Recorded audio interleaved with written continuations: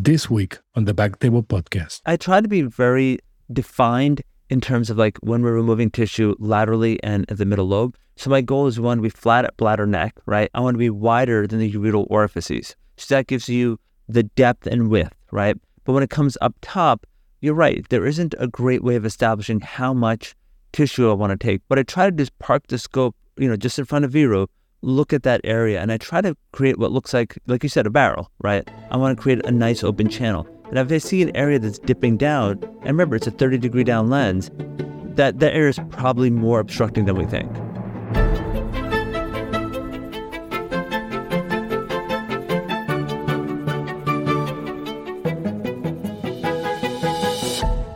Hello everyone and welcome back to Back Table Urology Podcast, your source for all things urology. You can find all previous episodes of our podcast on iTunes, Spotify, and at backtable.com.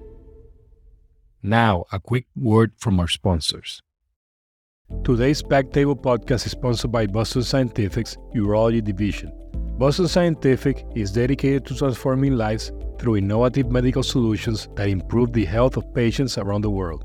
These include treatments options for benign prostate hyperplasia or BPH, one of the most prevalent urology conditions facing men today. Greenlight laser therapy offers a clinically proven alternative to traditional transurethral resection of the prostate. With comparable, durable outcomes, Greenlight laser therapy can also provide additional potential benefits such as reduced bleeding and shorter hospitalization with an ability to treat various prostate anatomies. Greenlight laser therapy is an effective prostate treatment option that has been proven to have few complications, a low reintervention rate, and reduce lower urinary tract symptoms up to 15 years. This therapy is aimed to transform the way prostate treatment is approached and can deliver optimal outcomes and improving patients' overall quality of life. Now, back to the show. This is Jose Silva as your host this week.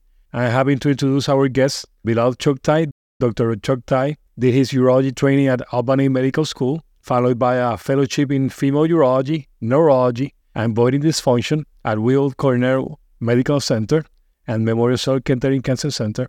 He is currently Associate Professor of Urology and Associate Professor of Urology in Obstetrics and Gynecology at Weill Cornell Medicine. He is also Associate Attending of Urology at New York Presbyterian Hospital.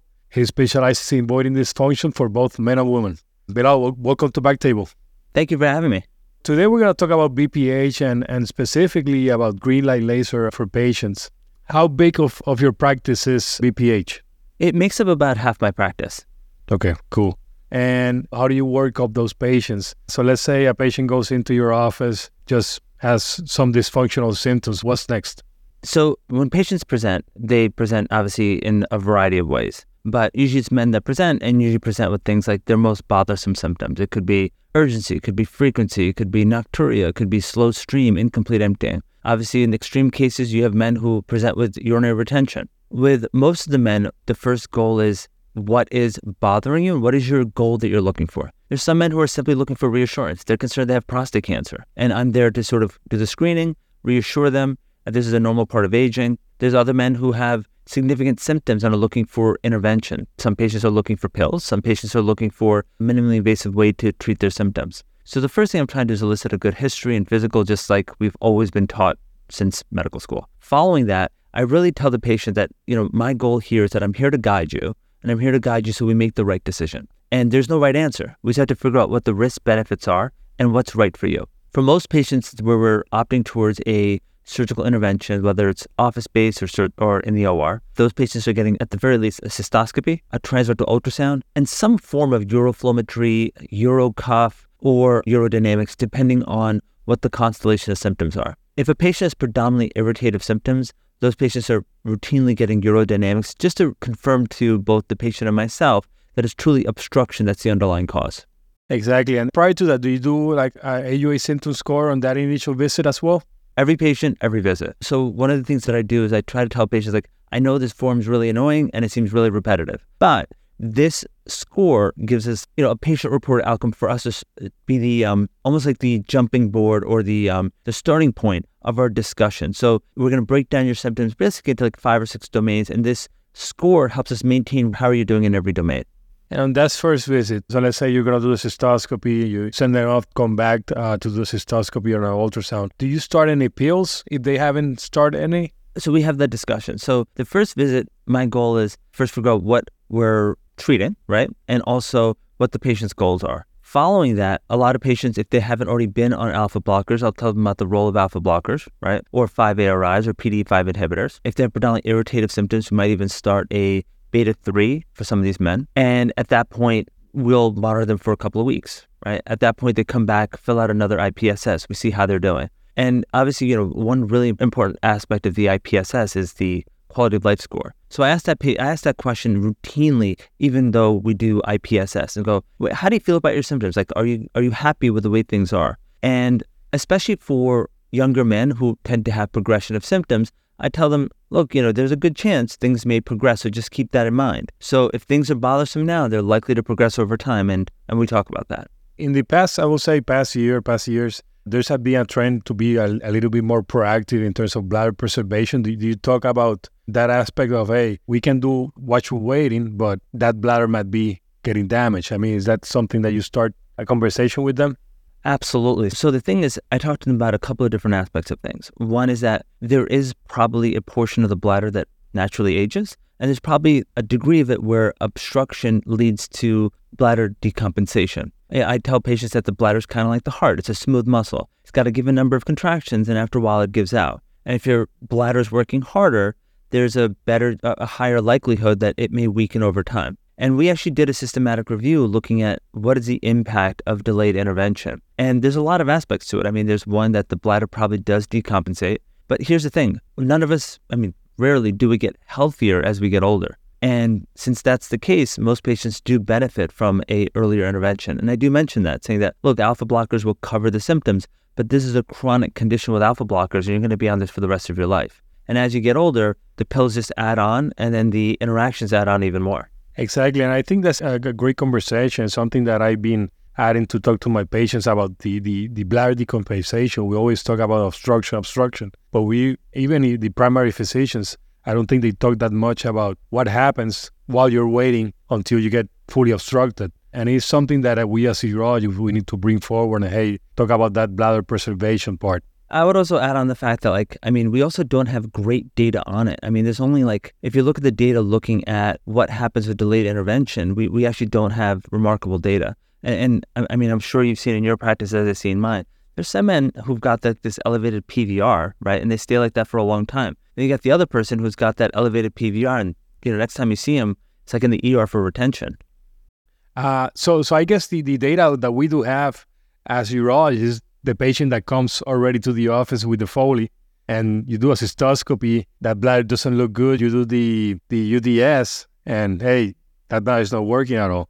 So what happened? And then the patient starts asking, hey, what happened to this point? Why wasn't I treated before? I don't know what to tell you. We're just at this point right now. So I guess that's the data that we see as a urologist. It's true. I think from a clinical standpoint, we do see the patient, and when these patients present with retention, and of course, the Foley being inserted while they were in retention, exquisitely painful. No one forgets that experience. And they're always like, hey, what can I do to make sure that never happens again? One. And two, how do I make sure none of my friends and family get this? So I agree with you. I think from a clinical standpoint, we do have a lot of compelling data that tells us early intervention does better. And in terms of specific symptoms, nocturia, what do you tell the patient about that? That is the toughest condition for us to treat. Exactly. Yeah. I tell them up front that it's funny because I just saw 3 patients today with isolated nocturia. And they're like, well, give me a pill to fix it. I'm like, well, here's the problem. It's not one pill. It's not one condition. So when it comes to nocturia, I tell patients up front, there's a multitude of causes. It could be related to sleep. It could be related to your kidneys producing too much urine. It could be related to the bladder, having a small functional capacity at nighttime. It could also be related to the prostate with your bladder not emptying. So the first thing we have to do is a bladder diary. And I was like, without this bladder diary, I'm going to have a really hard time figuring out how to help you. How compliant are the patients doing the diary? I think you know the answer to that one.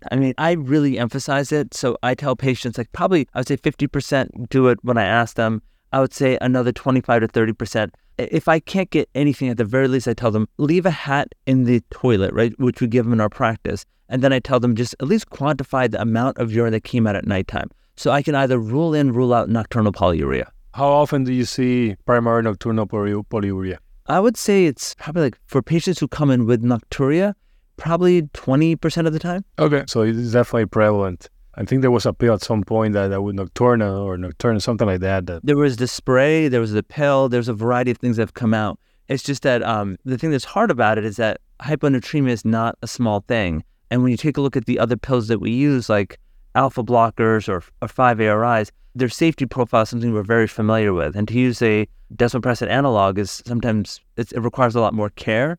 And on top of that, it has a lot more interactions than alpha blockers and 5-ARIs do.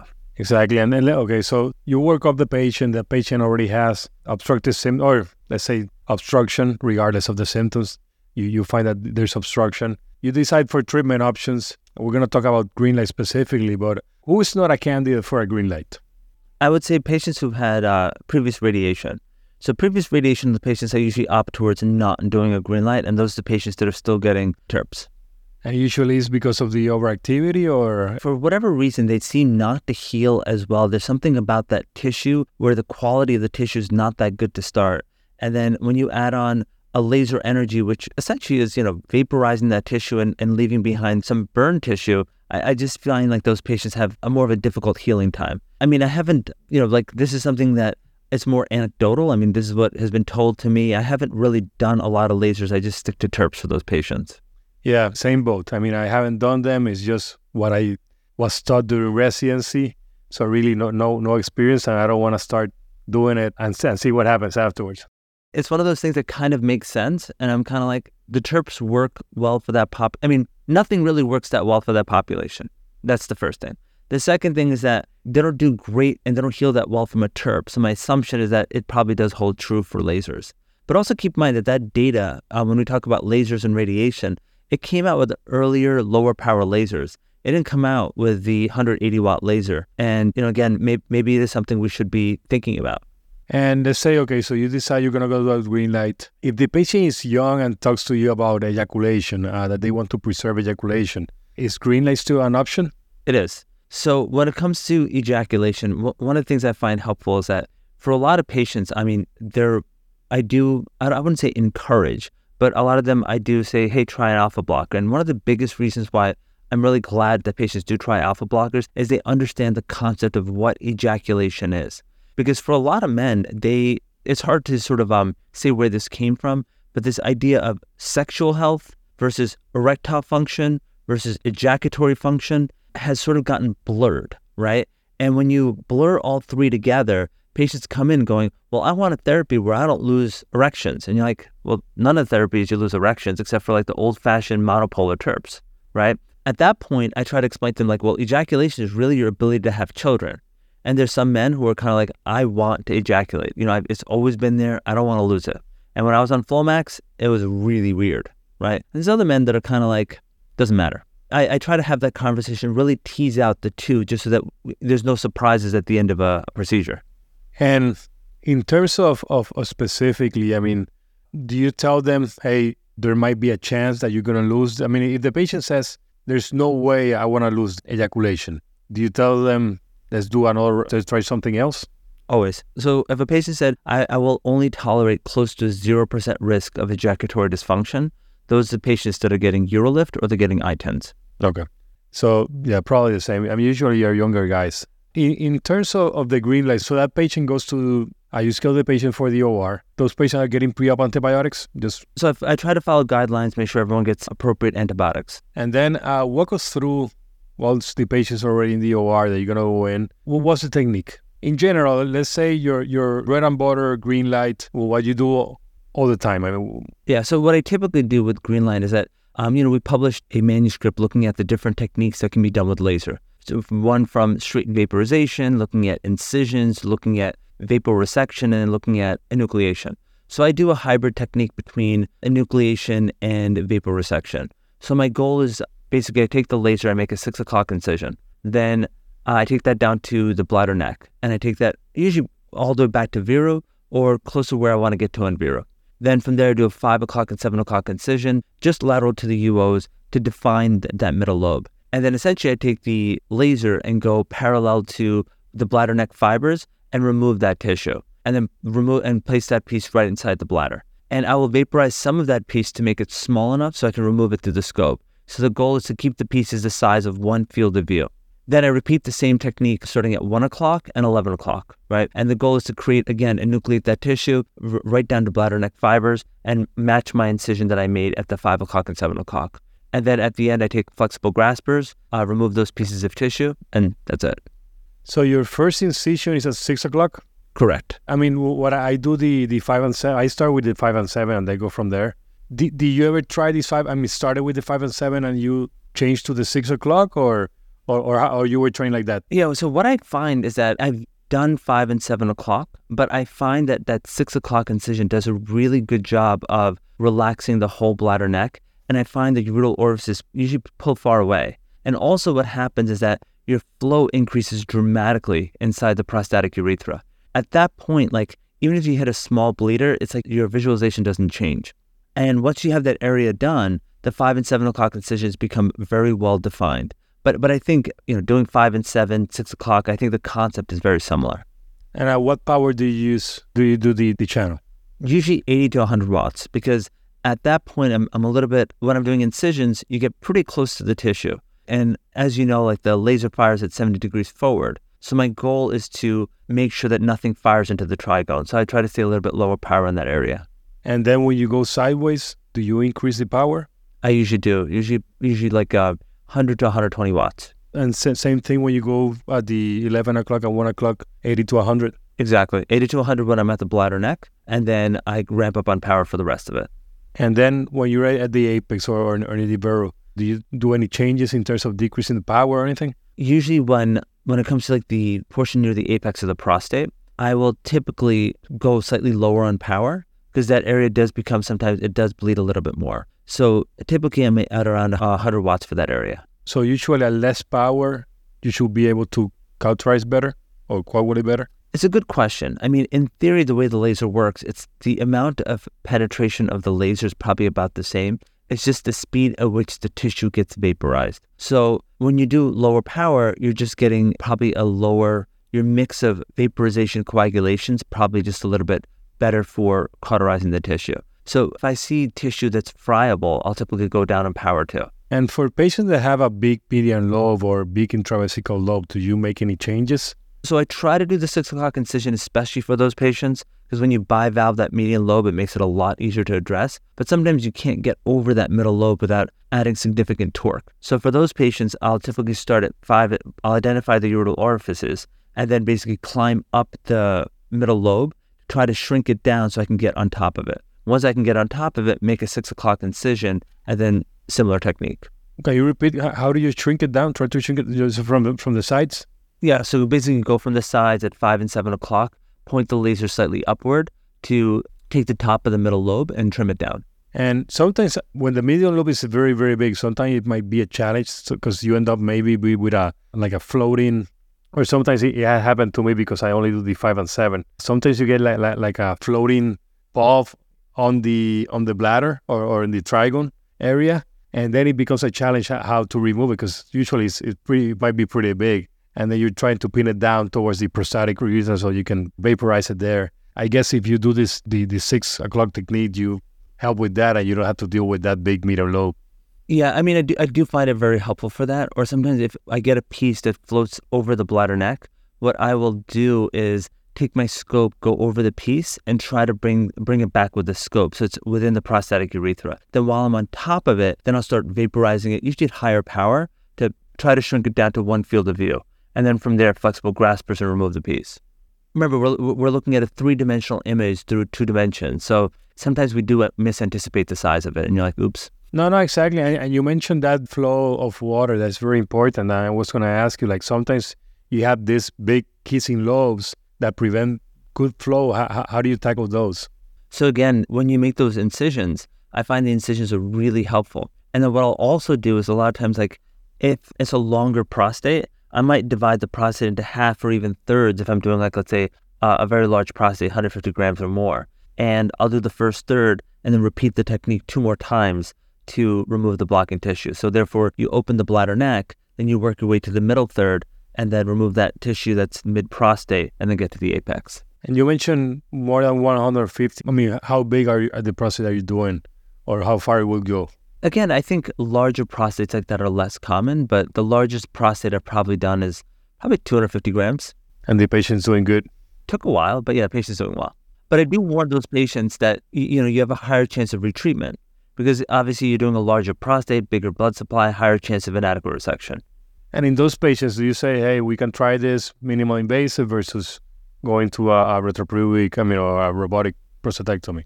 Exactly. And a lot of men, especially in New York City, really want minimally invasive therapies. They don't want cuts. They don't want incisions. And when I tell them, like, look, there's a chance we may have to go back at some point, they go, okay. I mean, just out of curiosity, I don't usually do those big ones. Probably 180 probably will be the biggest. How long do you take doing them?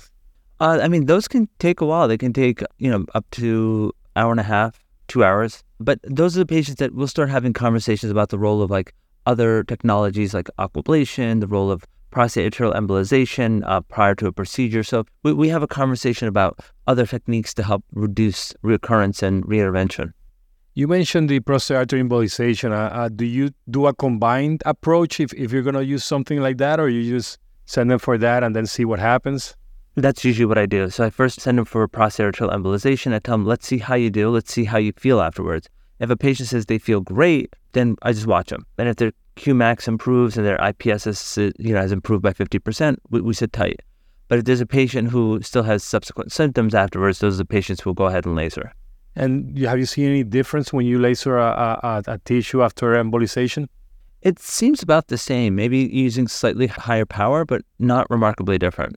It's not like when you do like a redo. Like if you do a redo laser, I find that, or a redo from a TURP or, like a tuna, I find that tissue is remarkably different. But I find like for a PAE, it's not that different. So you mentioned the redo for TURPs. Yeah, you sometimes, it depends. It's a hit or miss. Sometimes they vaporize very smoothly. Sometimes it takes longer or higher power to get the results that you want. So in terms of, you mentioned the technique. Will you do any approach depending on the anatomy of the patient? If it's predominantly lateral lobe, the 6 o'clock incision becomes maybe superfluous, or sometimes even it doesn't really help you. If it's a patient who has a middle lobe, I definitely will do a 6 o'clock incision if I can. But I try to stay pretty consistent with the technique. And then when you go to the 11 and 1 o'clock, then you go down into the prostate, you go towards the apex first, and then... So what I will do is I'll park the scope in front of Viru or wherever we're going to decide is going to be our distal margin, right? And I will take the scope, I'll drop my hands so we hit either 11 or 1 o'clock. And the goal is to go sideways across it, right? So I'm going to be slightly upward, and the idea is to carve that lobe out. And I'll start at the apex of the prostate and then take the incision all the way forward to the bladder neck. And in terms of, so let's say if it's a big chunk, or how do you try not to make a big chunk that you go right into trouble afterwards? So remember, we have advantages, right? So one is we know the prostate size, right? So if it's a 50-gram prostate, I'm not worried about the pieces being too big. But if it's like 150-gram prostate, the pieces can get fairly substantial. So what I will do is as I make that first incision, right, and I go all the way lateral and I have that deep groove, I'll drop it probably halfway. Then at that point, I'll take the scope out of the groove and I'll look at the leading edge of that tissue. And I'll go ahead and shrink that down at 180 watts just to shrink it so it's to a point where it's under one field of view. Once it's down to one field of view, then I'll complete the rest of the procedure. And the way you shrink it down, sideways towards the prostatic urethra, or you go from the prostatic urethra laterally? Yeah, so what I'm doing is I'm pointing from the prostatic urethra towards the tissue, and I'm also going slightly from down to up. The goal there is that I want to point away from where the ureteral orifices are, and I want to point away from where the viru is as well.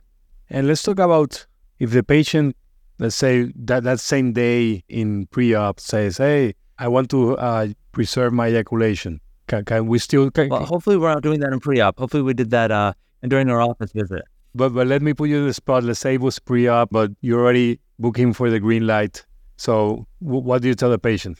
Well, I tell them that the risks of ejaculatory dysfunction, if we do an ejaculatory sparing approach, is around 10 to 12%. And we can always do an ejaculatory sparing approach, but there's a downside to it, which is that you're preserving some tissue. So there may be a higher rate of reoccurrence because there's some tissue left behind. And also for patients who have detrusor underactivity, like the weaker bladder, those patients can also have, they may not get the same level of symptom relief. And so let's go about technique. In terms of ejaculatory preservation, I mean, they call it the hood technique. Walk us through that. Yeah, so when it comes to the hood sparing technique, what we're doing is it's similar to what we already described. The big difference is that what I want to do is really preserve the paracalicular structures and really preserve just the mucosa of the apex of the prostate.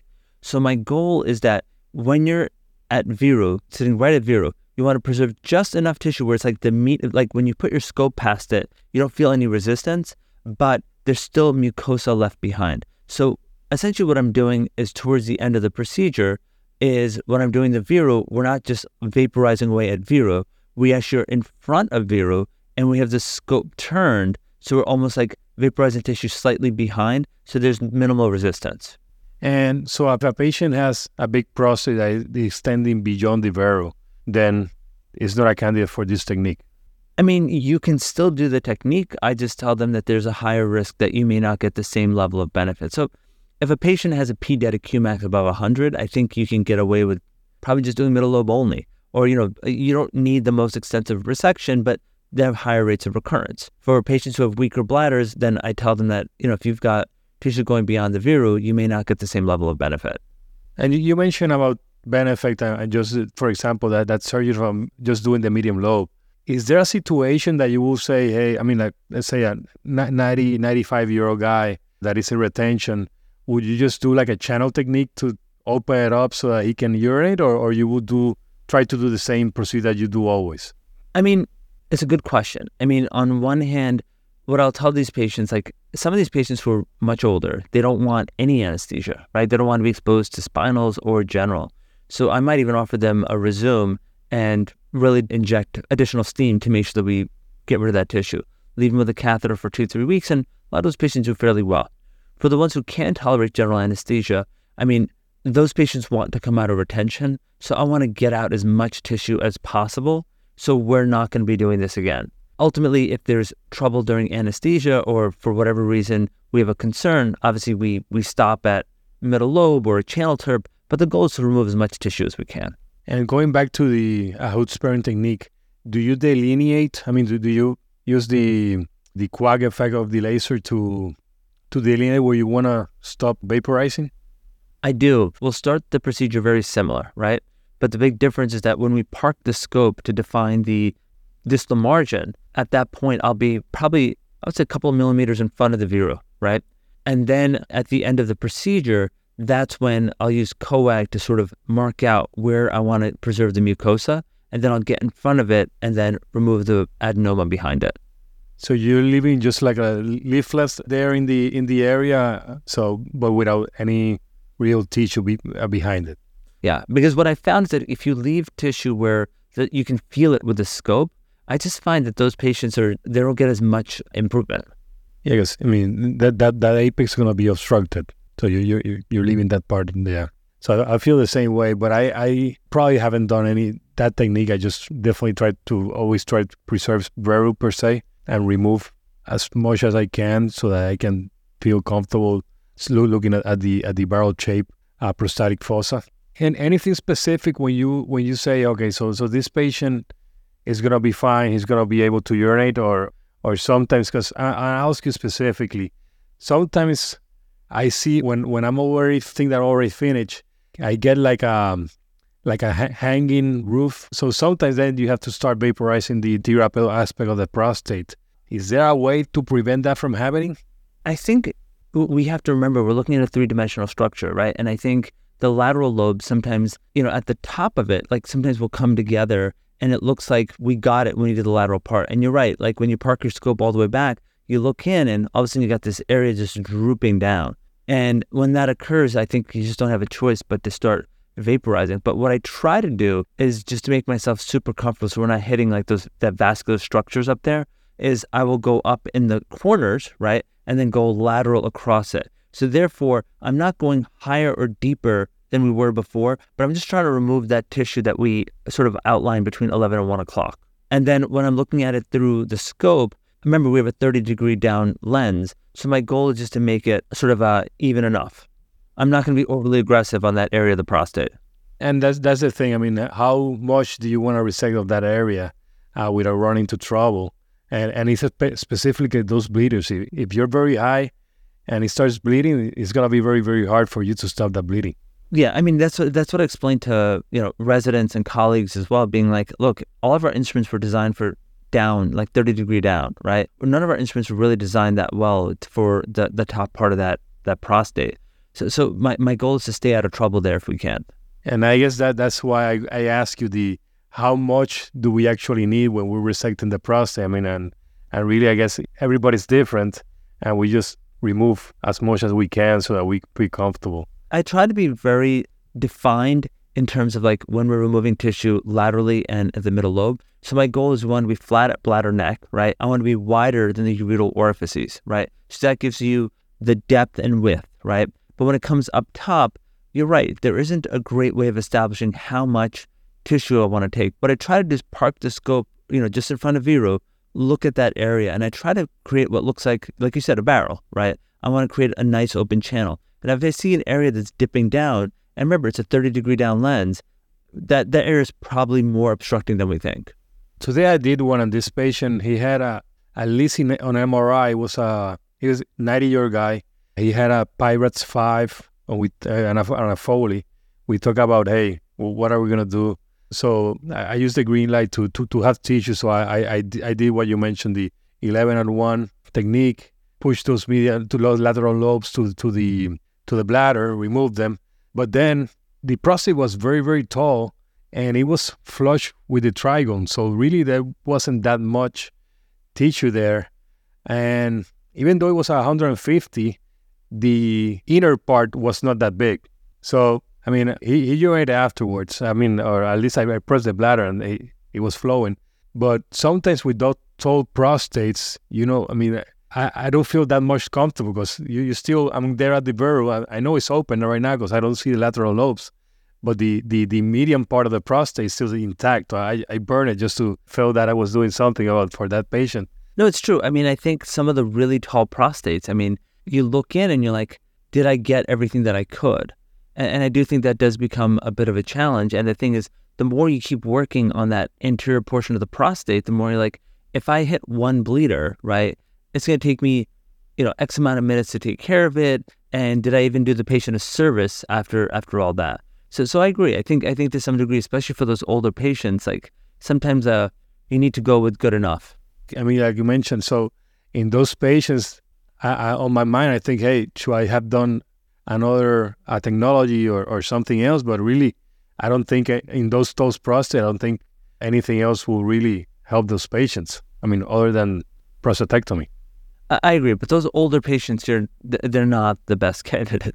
So you do the surgery. What's next? Do you keep a catheter overnight? What do you do? Almost all patients have a catheter overnight. I mean, occasionally there'll be a patient who really wants a catheter out the same day. We might do a trial void then, but I would say 95% of the time I want the catheter overnight. Some patients that want to stay in the hospital, I keep them overnight. Most patients will go home with the catheter, come to my office in the following morning. We do a trial void then. And usually, which ones stay overnight? The big prostates or? Big prostates, anticoagulated, patients with a history of recurrent prostatitis, recurrent UTIs, if there's a reason to be concerned about the patient. So it's mainly just for observation. So you go and see the next patient in the ward. I mean, if you have chosen to discharge the patient that same day of the surgery, do you think the patient will have done good? Yeah, and I mean, I think for the most part, I think the same day discharge, I think that's one of the biggest advantages of, I think, the lasers that, I mean, at the end of these procedures, a lot of times the urine is really quite clear. What I find is when it comes to Greenlight, it's, sometimes when you're doing the case, your visualization, it doesn't take a lot of blood to obscure visualization. But I'm always surprised at how clear the outflow is, right? I find with like chirps or aquablation sometimes, I mean, it can be fairly red at the end. And sometimes you're putting on traction, you're doing other things to sort of clear that. But I find for Greenlight, for the most part, you don't really need much in terms of traction or CBI. No, exactly. I mean, it has to be a very, very big prostate, somebody that bled differently, that I would keep the patient in admitted, but I would say 90%, 95%, they go home with a catheter, and then the next day they come to the office. Or patients that they don't have transportation, they don't want to come back the next day, I will keep those overnight. But yeah, usually the next day, I don't leave them on irrigation that night, and they do good. So in terms of post-op, what medication to give the patient? If a patient has a history of recurrent infections, that patient may have a couple of days of antibiotics. But most patients will just get preoperative antibiotics and discharge with some type of analgesic, usually pyridium. I give an NSAID, pyridium, stool softener. So I tell patients about NSAIDs. We usually don't prescribe them because I find that insurances don't cover it that well. It's cheaper to just buy a bottle of Advil. Yeah, definitely. So Bilal, any other thing that you might add? No, I think you covered the area really well. I think one thing that I've always been curious about, it's interesting, you do the same test, which is, it's funny, I tell the residents it's a test that doesn't matter, which is, at the end of a case, you fill up the bladder, right? And you press down on the belly, and then you see the stream. And then residents are like, wait, is he incontinent? I'm like, no, he's not incontinent. And then, there's some patients that get this amazing flow, and those patients do really well. There's some patients who get very little flow, and they still do really well. And it's not really predictive, but it definitely makes us feel better. It makes us feel better, yeah. And like you said, sometimes that patient that has not a good flow, you get stressed. I mean, should I have continued to resect more or something? But yeah, they do good.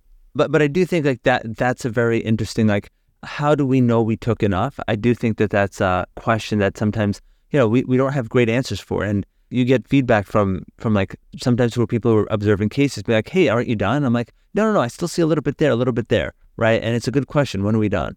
Usually, so sometimes a rep comes to see me do it, and they say, yeah, you're taking a lot. Yeah, well, the patient's already here. But yeah, that's the only feedback that I get, and it's usually from the rep. So Bilal, thank you for being in Back Table. I really enjoyed this conversation. I'll probably say that Greenlight is most of what I do for BPH, so it was good for me. Well, thank you for including me. Thank you for inviting me, and I enjoyed the conversation as well.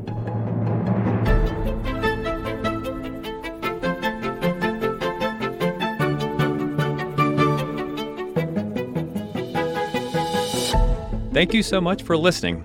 If you haven't already, make sure to subscribe, rate the podcast 5 stars, and share with a friend. If you have any questions or comments, DM us at _backtable on Instagram, LinkedIn, or Twitter. Backtable is hosted by Aditya Bagrodia and Jose Silva. Our audio team is led by Kieran Gannon, with support from Josh McWhirter, Aaron Bowles, Nick Shellcross, and Ness Smith-Savadoff. Design and digital marketing led by Brian Schmitz, with support from Devante Delbrun. Social media and PR by Chi Ding. Administrative support provided by Jamila Kennebrew. Thanks again for listening, and see you next week.